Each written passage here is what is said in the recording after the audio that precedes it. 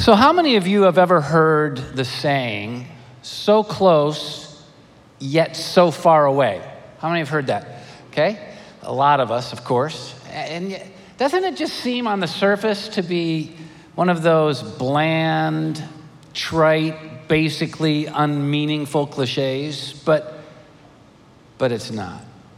It really expresses an idea that is packed with some powerful emotional experiences. In fact, when experienced, it can leave us with this profound sense of loss and disappointment and sadness for what we were so close to and yet we missed. As I was kind of walking through this in my own personal life, I came up with just tons of examples of this that really proved the point in a meaningful way for me. And since this is a conversation, I thought I'd, kind of get you to the same place I finally arrived at. How many of you were alive when the Apollo 11 landing happened? You were alive, okay? Very interesting. We're old, right? So I was 10 years old when I watched that thing all happen. And I'm very well aware that in the younger generations, there's a lot of talk about that being a conspiracy and all the documentaries out there. And it was in a movie theater and movie studio and never really happened. But, whatever. But let's just go with history as it's been taught us about it landing. Apollo 11, first moon landing. Who was the first guy that put his feet on the moon? Neil Armstrong. Yeah, talk to me. That's right, Neil Armstrong. I mean, the little step for man, big step for mankind deal, And then who was his partner who walked on the moon with him? Yeah, Buzz Aldrin, for sure. That's right. Who was the third guy? Yeah.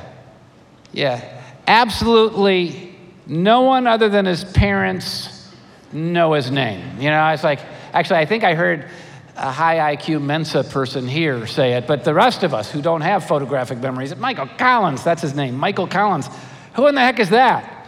He was the guy that orbited the moon in the command module. He was the guy that had to watch Neil and, Buzz get in the cool lunar landing vehicle and go down to the moon, and he had to watch the pictures, and he's up at the moon, orbiting the moon. And by the way, how cool, be an astronaut, how cool, get to feel the G-force of the rocket, how cool to see the world, the universe from that point of view. No doubt he had a privilege, but it killed him. Because he didn't choose it. NASA said, Neil, you're on. Buzz, you're on. Michael, you're not good looking enough to be on the camera down there. It's like, he had to orbit the moon. So close, yet so far away. And think about this. He was significantly bummed. He agonized over it. Jim Kelly, Fran Tarkenton, and Dan Marino. Do you know what they all had in common? They were great quarterbacks that led their teams to the Super Bowl. Something the Lions can't even fantasize about, It's like, these were great quarterbacks. They led their teams to the Super Bowl, to the big game, but they never won it. So close yet so far. Kelly, crazy, 4 times in a row and didn't win. Fran Tarkenton, great quarterback of days gone by, took his team 3 times, didn't win. And then Marino, one of the great quarterbacks of all time, early in his career, got there, and lost, no big deal. He's got his career in front of him, never got back. So close, yet so far away. I guarantee you, I'm a little bit competitive. These guys were professional competitors. That they still to this day agonize over being so close but never touching the ring, right? They're haunted by this. They lose sleep over this, especially as Brady pushes his rings around in a wheelbarrow. It's like, Hey guys, losers. The idea of being haunted, the idea of agonizing over something so close that we never really get to touch is real for all of us. It haunts us. I met Jim Lovell of Apollo 13. How many of you saw Apollo 13, the movie with Tom Hanks, right? Well, I met the real guy. I had the real privilege of doing it. And I have to tell you, it was an interesting deal because the moon was his entire dream. The moon. It's what he worked his entire life for. And they gave him the command of Apollo 13. Apollo 11 happened, 12 happened. He's going to the moon, and his dream was going to be fulfilled. And though he got so close, if you saw the movie, you know, something happened, and they had to just circle around the moon, and they had to come back to Earth. And he never got the moon. He lost the moon, so close but so far away. And obviously, he was glad to be alive, but it haunted him. Just know this, it's a big deal. It's a life-defining deal to be so close to something you value greatly, need desperately, you think, and not to get it. Well, sadly, this is the reality for many people when it comes to God. And by the way, I mean, let's be honest. When it comes to experiencing God's power and God's presence and God's promises, when it comes to experiencing the eternal life only God can give you, this is a bigger deal than an NFL Super Bowl ring. It's a bigger deal than landing on the moon. Those are temporary things. This is big stuff. This is the stuff all of life is made out of. And yet so many people get so close. They orbit God, they orbit his presence, they orbit his promise, they orbit around all of these things, but they never, ever, ever land on it. Here's the reality we need to see as we continue in this series called Breaking Through. Many who claim to know, love, and live for God don't. I mean, they're close enough to claim it. You know, I know God. I'm living for God. I love for God. They sing it. They declare it. People buy it. But as much as they claim it and express it, they don't really. So close, yet so far away. Jesus taught this really clearly in Matthew chapter 7. Look at verses 21 through 23. Not everyone who says to me, Lord, Lord, will enter the kingdom of heaven, but only he who does the will of my Father who's in heaven. Many will say to me on that day, Lord, Lord, did we not prophesy, profess your name, and in your name did we not do the supernatural, drive out demons, and perform many miracles? Then Jesus says, I will tell them plainly, I never knew you. Away from me, you evildoers. Talk about sad. There's no bigger loss than this. There's no more agonizing and haunting reality than this because it's eternal. These people say the right words, they go to the right places, and they do the right things, but they don't actually know and experience God. They're so close, but so far away. Biblically speaking, could there be a better example of this than Judas Iscariot? You know, Judas, the betrayer, the one who sold Jesus for a little bit of money and then was in such grief and despair about it that he killed himself. Judas was one of the 12. Judas was one of the close followers of Jesus. Talk about orbiting the moon of God's reality. You got to be kidding. He was there, walked with Jesus for 3.5 years, was taught by Jesus, witnessed Jesus, and witnessed what Jesus did, but also experienced doing what Jesus did because Jesus gave him, along with the other 11, power to cast out demons and to heal people representing Jesus. He was a part of the supernatural work of what Jesus did. And yet Jesus said he clearly wasn't a believer because Jesus said it would have been better if he'd never been born, which meant eternal life wasn't his. So a lot of people ask, and this is a good question, how could a guy like Judas, who really didn't know God, do supernatural miracles? How does that work? How could people do supernatural things but not really know Jesus? Well, the answer is pretty simple. Supernatural spiritual works are a display of God's power not proof of genuine faith of the person. Whoa. So what's the reason that many who claim to know, love, and live for God, who sing about it and who display it, don't really have that kind of relationship? What's the underlying reason? I can tell you in a word: hypocrisy. Now, I know that sounds like a really bad word, and it is, but sounds like a word that we'd use of other people, but not of ourselves. But this is a human reality. This is something we all experience, because what it's speaking of is having the outside look different or better than the inside. Hypocrisy. Jesus talked a lot about it in the spiritual world. He says there are so many people who have put on spirituality, but who aren't really spiritual. They look spiritual. They talk spiritual. They act spiritual. They've got everyone convinced they know and live and love for God, but they don't. Matthew 15, he was talking to all of those who claim to be his people, but especially the religious leaders. Look what he says in verse 7. You hypocrites. Isaiah was right when he prophesied about you. These people honor me with their lips, but their hearts are far from me. They honor me on the outside, but on the inside they don't. They worship me in vain. Their teachings are rules taught by men. Isn't that sad? So close yet so far away.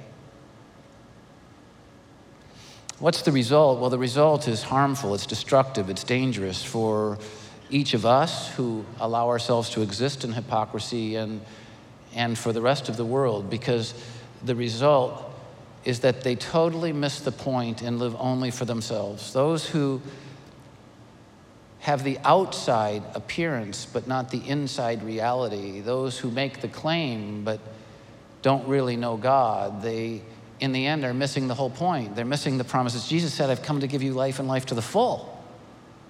And they're claiming Jesus and his promises, but they're not experiencing life and life to the full. Jesus gave us the promise of peace and joy and hope and goodness and grace and purpose and significance. And they're claiming those things and singing those things, but they're not experiencing those things. They're missing the whole point. And as a result, they're still living only for themselves and selfishness, because they're trying to find the joy in other things because they don't have the joy of the reality of Jesus in them. Do you see it? This is destructive. And I know, look, hypocrisy is not one of the most exciting words on the planet.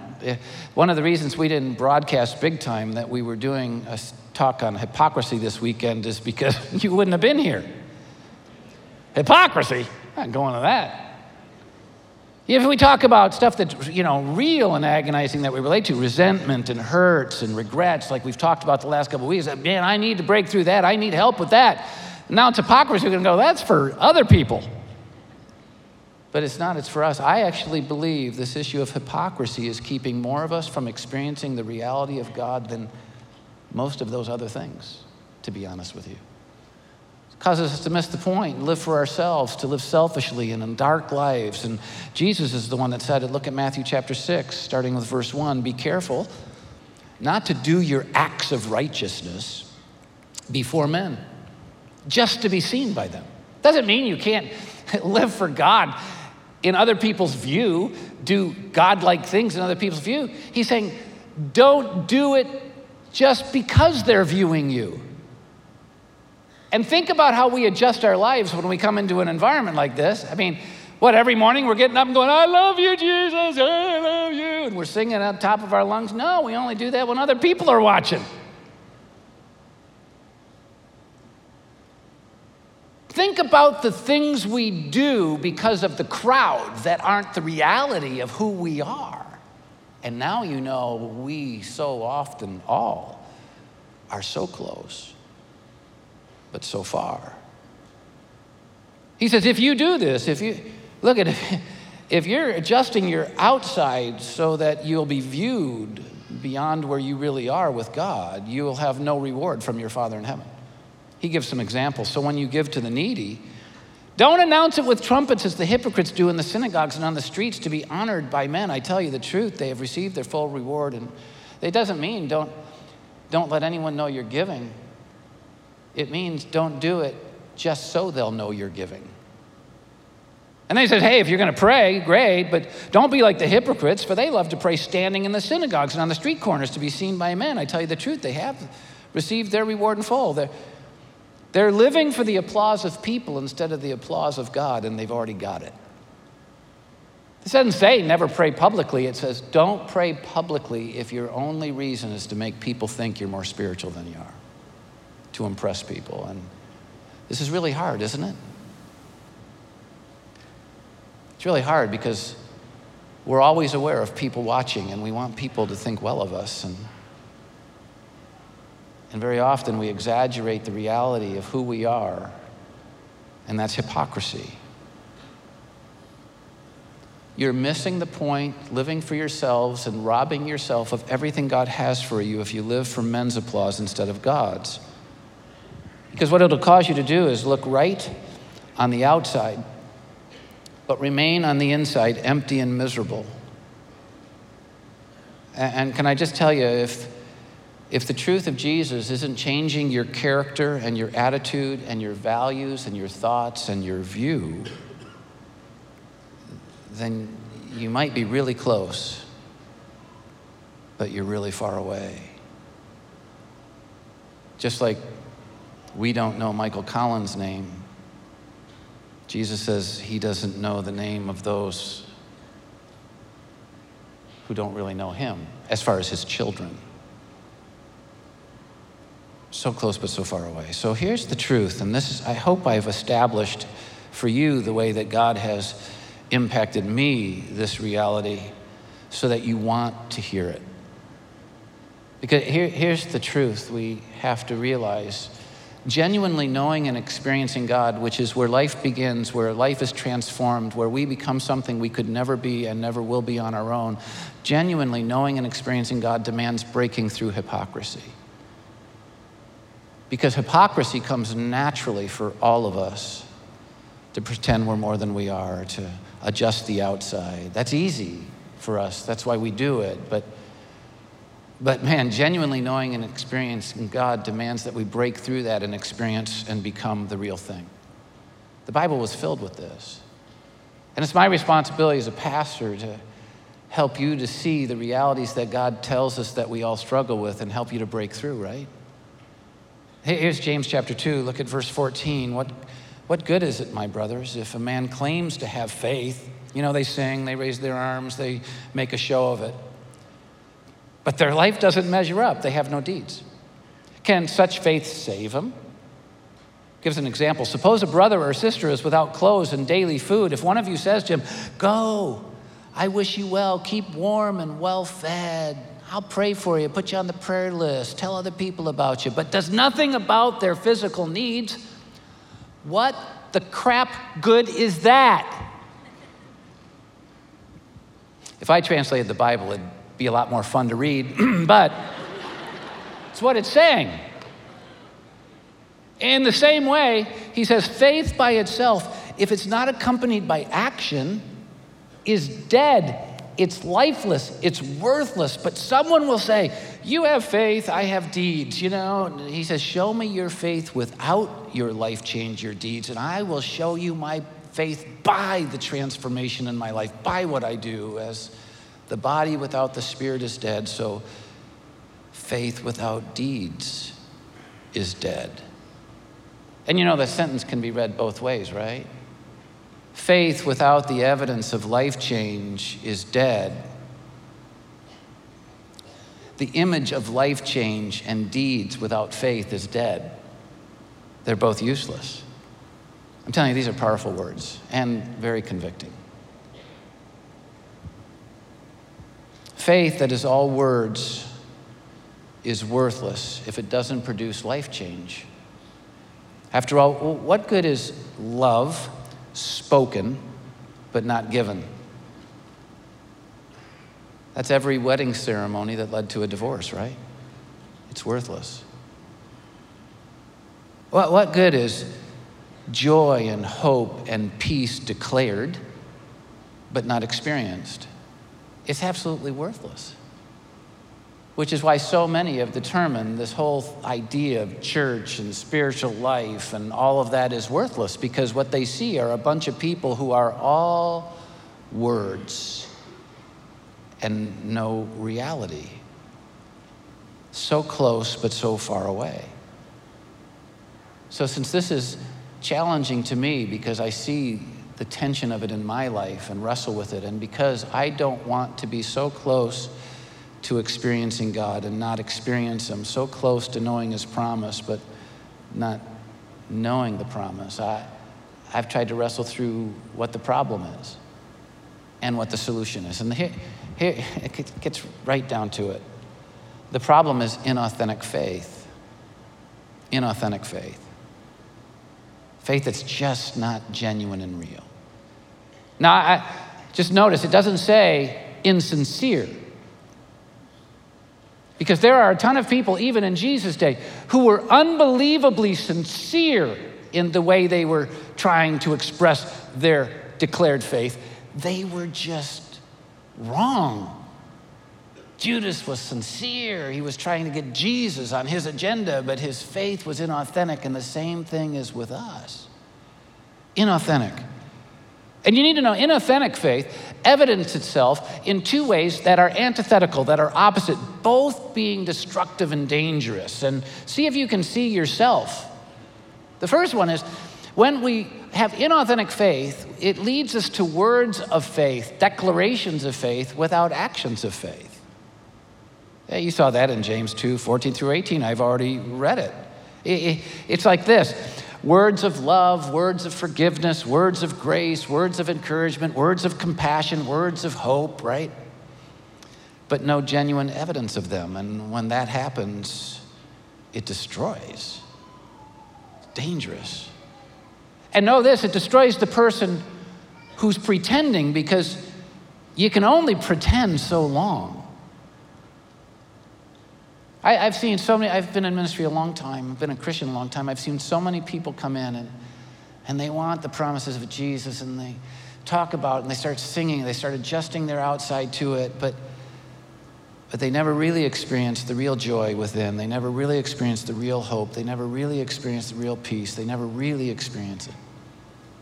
And so the outside changes, but you can only pretend so long. So in the end, they throw the whole thing away, because it's not real to them. They've just changed their clothing. They haven't let God change their life.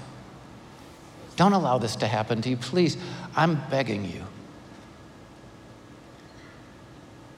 Don't be so close to all that God has for you and still be so far away. Don't miss it. And there's another way it evidences itself. It's kind of the antithetical way.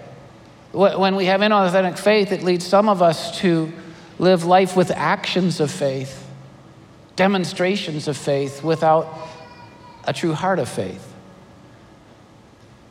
And James 2:14-18 says this as well, but man, God really nails it. Look at 1 Corinthians 13, verse 3.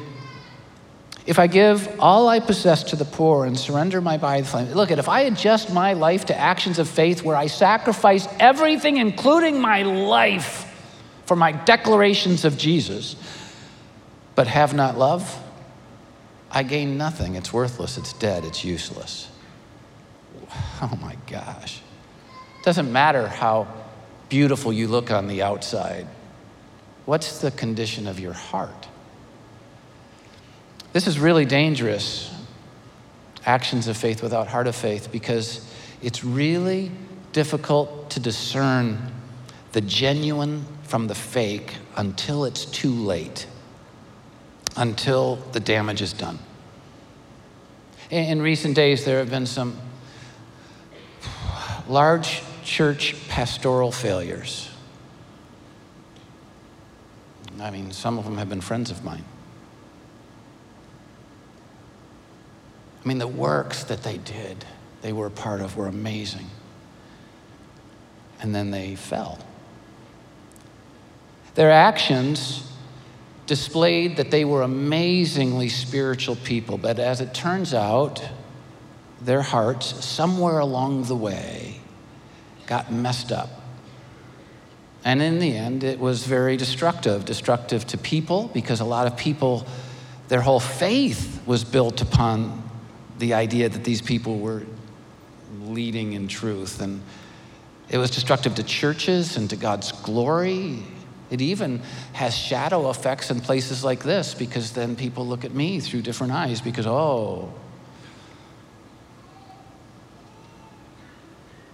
And the truth is, it could be me. Because you see, the reality is, I look no different to you when my relationship is perfect with Jesus as I'm declaring his truth, and when my heart is messed up with Jesus declaring the truth. I look exactly the same. That's scary business. So can I just give you some counsel? Don't let the messed up actions of people who allow hypocrisy to destroy them mess you up. I've seen so many people reject God because of the failures of other people. I'm going to just tell you something. People are going to fail. This issue is very real for people. They wrestle with it. But don't blame God for the hypocrisy of someone's life. When you do, you're only hurting yourself, because God's real, whether these people ever landed on him or not. Right? And I tell you, there have been very few weekends. Yeah, you can give them a hand. There have been very few weekends that I've been in a really bad place with God and yet given the talk, but there have been a couple. And you know what? I watched lives get changed. I watched God's word impact people. I watched people come to faith. And I knew I was messed up with God, which helped me to realize that it's God's power that builds his church. It's not a person. It's God's power that changes a life, not a person. Can we start focusing on him? And just know this, if this can happen to people who commit their lives to ministry, you know it can happen to all of us. And I just need you to know this. This is so important for me to share with you. Your heart ultimately determines whether you do or don't genuinely experience God in your life. NASA does not get to choose whether you only orbit or land in this issue. You get to choose. And it's time we make the right choices. Don't be so close and yet so far away. If you see any of these signs in your life, do something about it now. Which leads me to the solution. What's the solution? The problem, inauthentic faith. What's the solution? Well, very clearly, it's authentic faith. And if I could just stop for a moment and help you to understand the unbelievable display of intelligence and discernment that I had to have to come up with this as the solution. It's just an amazing thing, isn't it? That the problem is inauthentic faith, so the solution, how did I even arrive at that? The solution's authentic faith. There are some people all the time go, oh my gosh, I know this is so simple. I wish Brad would take me deeper. I wish Brad would take me deeper. Let me just tell you right now, Brad can take you as deep as Brad can go, and you'll only be on the surface until God is in you, taking you to the depth of his truth, and then that can change your world. Authentic faith. Look at how Jesus said it in Matthew chapter 7, verses 15 through 20. Watch out for false prophets. And this isn't just talking about people like me who proclaim it on a platform. This is talking about any single person who makes a faith profession that's false. Dads can destroy their kids. Moms can destroy their kids. Husbands and wives can destroy each other. Neighbors can destroy their neighbors. Bosses and employees can destroy each other. It's not about being in big-time positions. Watch out for false prophets. They come to you in sheep's clothing. The outside they've got really working, but inwardly they're ferocious wolves. They're hypocrites. By their fruit, you'll ultimately recognize them. They can kid you for a while, but pretending gets hard after a while, and they're gonna fall. Do people pick grapes from thorn bushes or figs from thistles? Likewise, every good tree, if it's a good tree, what's it going to bear? Good fruit. But a bad tree can only bear bad fruit. A good tree cannot bear bad fruit. A bad tree cannot bear good fruit. Every tree that does not bear good fruit is ultimately cut down and thrown into the fire. You remember what Jesus says? Not everyone who says, Lord, Lord, will enter into my, God's going to say, get away from me. I never knew you. Whoa. It's because they were proclaiming that they were good trees, but in the end, they really weren't. So he says, by your fruit, you will recognize them. Here's what Jesus is teaching in this passage. It's so often missed by people. Authentic faith never leaves you the same. Authentic faith changes you. And this is where I get so fearful as a pastor. So many people have come in and started proclaiming that they found faith in Jesus here, and yet so many times nothing about them changes. Are you kidding me? Authentic faith changes us, and it changes us first on the inside. It changes us on the inside. Jesus says he takes a bad tree and makes it a good tree, a whole different tree. He transforms it into something it wasn't before. When we have genuine faith, authentic faith, he changes our heart and what it beats for, our values and what they embrace, our thoughts and our views and our desires and our dreams. And I've seen so many people come in and accept the language of Jesus, but nothing about their views or values or thoughts changed. How can that be? It can't. And it's not just on the inside, but once it changes us on the inside, then it changes us on the outside. You can change the outside without the inside being changed, but you'll be empty and you'll cave in on yourself ultimately. But you cannot change the inside and not have the outside change. Man, a good tree is going to produce good fruit at some point. Which means when we have authentic faith, we'll live differently, we'll make different choices, we'll pursue different things, we'll embrace different ideas because God has changed our views and our values and our beliefs and our thoughts. I want you to realize the difference between religion and truly knowing God, okay? Religion takes a bad tree and makes it look like a good tree.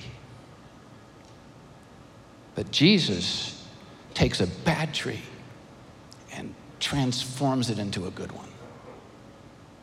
Which has happened to you? Great example of this that Jesus gave us was the story of the Good Samaritan. It's a story where someone says, how do I love God and love others? Who's my neighbor? What do I do? And so Jesus says, well, let me tell you a story. There was this guy that got beat to a pulp and left for dead on the side of the road, and two guys that really looked godly came by. I mean, they had the whole package. They were a priest and Levite, had given everything to God, and they saw this guy abused and broken on the road, and they went to the other side of the road and walked by and went on their business. And then there was a Samaritan, and you need to know Samaritan was the guy that didn't look godly. In that culture, they were seen to be the pagans, the compromisers. No way they could know God. So the Samaritan, who on the outside didn't look at all like he was supposed to look, was the one that went over and showed compassion on this guy and brought him to healing. And Jesus says, which one's loving God and loving others? Which one do you look like? Seriously.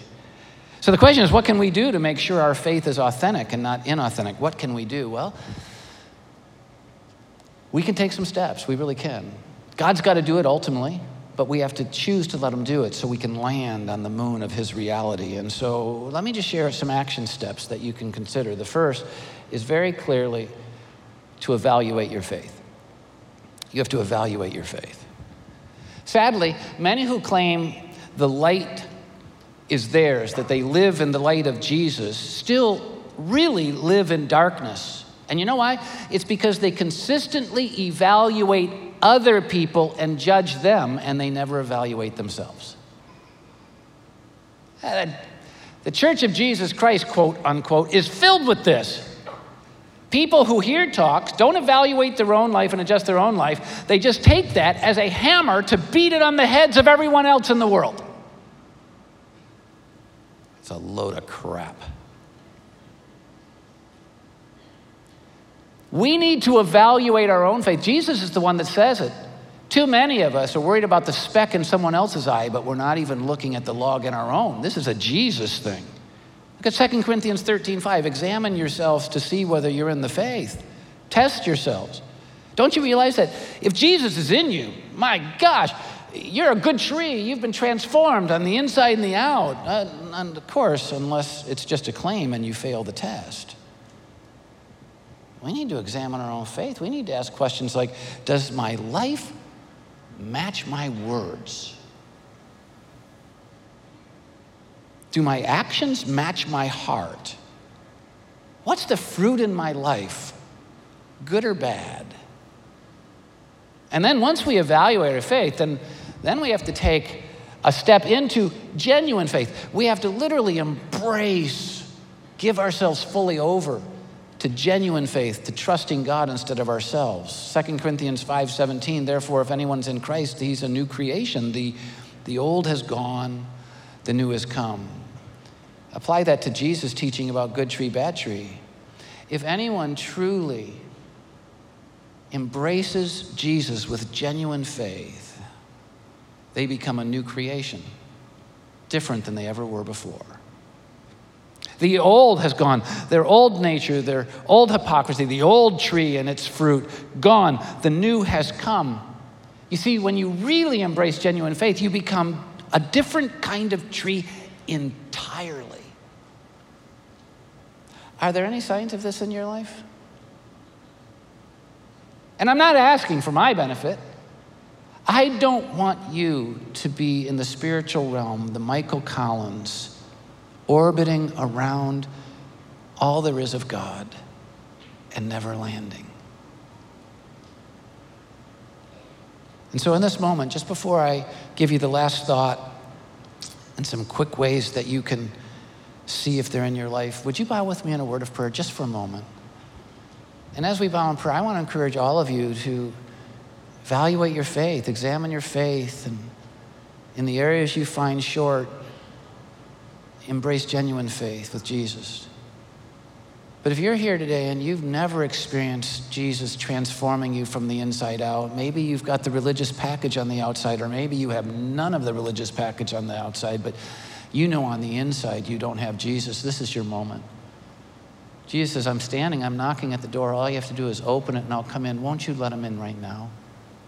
Take my words in this prayer, and you don't have to say it out loud, but in your heart, just say, Jesus, I'm opening the door of my life to you right now. I'm turning away from my sin and my guilt. I'm acknowledging it, but I'm turning to you, trusting that you died to forgive me and rose to make me new. In Jesus' name, amen. Now, if you just prayed with me, just before I get to this last thought, there's nothing you can do better than taking next steps in your relationship with God. And we want to help you. We want to give you Bible information and all that. We won't be obnoxious in your life. We just want to help you move forward. And all you have to do is take out your phone and text us at 313131. That's the number that we text for everything around here, 313131. And the message is just Northridge. Just put one word message, Northridge. We'll send you that Bible, that information. Let us help you take steps forward. But once you've evaluated your faith and you embrace genuine faith, it can't end there. Because remember, he changes you on the inside and on the outside, right? And so the third step I want to encourage you to think about is that we need to engage works of faith. When we evaluate our faith and then we embrace genuine faith and he starts transforming us on the inside, then we don't lock it up in there. Then we start engaging it externally, works of faith, good fruit. Look at Jesus as the perfect example. Matthew chapter 9, verse 35. Jesus went through all the towns. Notice that word went. Jesus went through all the towns and villages, teaching in their synagogues, preaching the good news of the kingdom and healing every disease and sickness. When he saw the crowds, he had compassion on them because they were harassed and helpless like a sheep without a shepherd. They were broken. And then he said to his disciples, hey, the harvest is plentiful. You see all the needs and all the broken people. They're looking for answers, but the people serving are few. Ask the Lord of the harvest, therefore, pray that he'll send out workers into his harvest field to meet these needs. Do you know who he sends? He sends people who have evaluated their faith and then embraced genuine faith and then are willing to engage in works of faith. People like us. And you know what happens? They become just like Jesus. We become just like Jesus. Jesus went. Well, the first thing happens when you engage works of faith is you go. He went. He left heaven and came to earth. He went to where the broken people were. We need to go. We need to go into our lives, into our workplaces, into our families, and we need to go with the idea of what Jesus did. Why did he go? Not just to go and to see and to judge, but to serve. He went to meet their needs. He wanted to encourage them and lift them up. He wanted to share the goodness of this grace. So few who claim Jesus and sing Jesus follow Jesus in going and serving. And I'm not telling you mean I have to go like to Egypt or South America or the Philippines? No. You have to go into your life as a different tree. Instead of serving yourself to get, serving others who need. All the same environments. And then what happens when you do that? Well, when you go and serve, the same thing will happen to you that happened to Jesus. Then you'll see he saw the brokenness, he saw the needs, he saw the burdens. And you know, when he saw it, then he felt it. He was moved with compassion. Do you know why so few of us have empathy for the brokenness in the world, for the poverty in the world, for the darkness in the world? It's because we're still consuming Jesus for ourselves, and we haven't yet engaged works of faith that make us go serve so we can see and feel. And you know what it leads us to do? Exactly what Jesus told us it would. We then pray, God, send the people into this world, send me into this world so that the brokenness of this world might be transformed by your healing. I'm telling you, when you embrace genuine faith, this stuff starts happening naturally. Is it happening naturally in you? Man, we need to start praying and engaging. All right, since engaging our faith all starts with going and serving, we decided to give you the opportunity to step right in this weekend. And I need you to know, this isn't what we want from you. So many who aren't embracing genuine faith, they're going to go, oh, look, they want something else from me. No, we don't. We want something for you, and we know until you step in and go and serve, you'll never see and feel, and you'll never be you've got to step in. And so here's what I want to encourage you to do, and I'm so excited of the steps that you can take. We have a great opportunity coming that makes it really easy to step into serving here on campus. And by the way, we should be serving not just on campus, but in community, around the world. I get it. But the easy first step, right here. We have a great opportunity coming. You know what it is? Easter. Do you realize we swell to over 25,000, close to 30,000 as we do Easter, and all kinds of opportunities to serve and to see and to pray and to help people like Jesus was doing, and instead of just coming and sitting. And I want to encourage you to step in. We have hundreds of ministries around here you could get involved with, but Easter allows for a centralized first step where you can make an impact. And I want to encourage you to do it. If you're interested at all, then all you have to do is text us to that same number I already mentioned, 313131, only this time the one-word text is volunteer. And it'll flip you to a page where you can pick the area and do that. And text us, let us help you to get plugged in so that you can start this process of engaging your work of faith. But some of you, and look at it's kind of funny, some of you refuse to text. You can come to faith, Jesus, and change your life. I'm not texting. Okay, it's okay. You can go to our website, northridgechurch.com, and you can see it, and you can get the information in the program we gave you. It's all in there, and you can, get all hooked up. That's cool. And some of you go, I'm not doing it. All right. So You can do that, but we're also going to give you questions. You want to talk to a real life person, even though texting talks to real life people and so do websites, but that's, if you want to talk, we've got people with signs that are going to be in this auditorium with some areas. And so I can show you on the screen where they're going to be. And up the front to my right here, stage right, is I'm just not sure. We're trying to make sure you have absolutely no excuse, I don't know. Okay, we got a sign for that, right? Not sure. Here in the middle, creative arts. Anyone who wants to be a part of what we do on the weekends, our guest services, our things on the platform and all that. That's creative arts, lighting, you see it. And then over here, we'll have kids. Someone with a sign, they can tell you how to make a difference in a kid's life. And then in the cutaway back there, you'll see facilities people. We'll help take care of the building during Easter. And special needs, we'll help take care of special needs so that families with special needs people can know the love of Jesus in their life and they can experience the power of the resurrection in their life. And then over here, we'll have cafe and food for those of you who are really tired and really desperately need a coffee. You can serve in a cafe and food. And those are some just prime areas you can get involved in. So you can text, you can go to the website, or you can come talk to them. But here's the thing. I don't want something from you. I want something for you. Because if you're going to know and experience God, you've got to break through hypocrisy. You got to break through it. Sadly, many people are so close to experiencing God and his promises, yet so far away. Let's not let this happen to us. Let's evaluate our faith. Let's embrace genuine faith and then engage works of faith. Let's allow Jesus to change us inside and out. Because when that happens, the world has a chance to find his hope. Let's do it together. We'll see you next time. Thanks, everybody.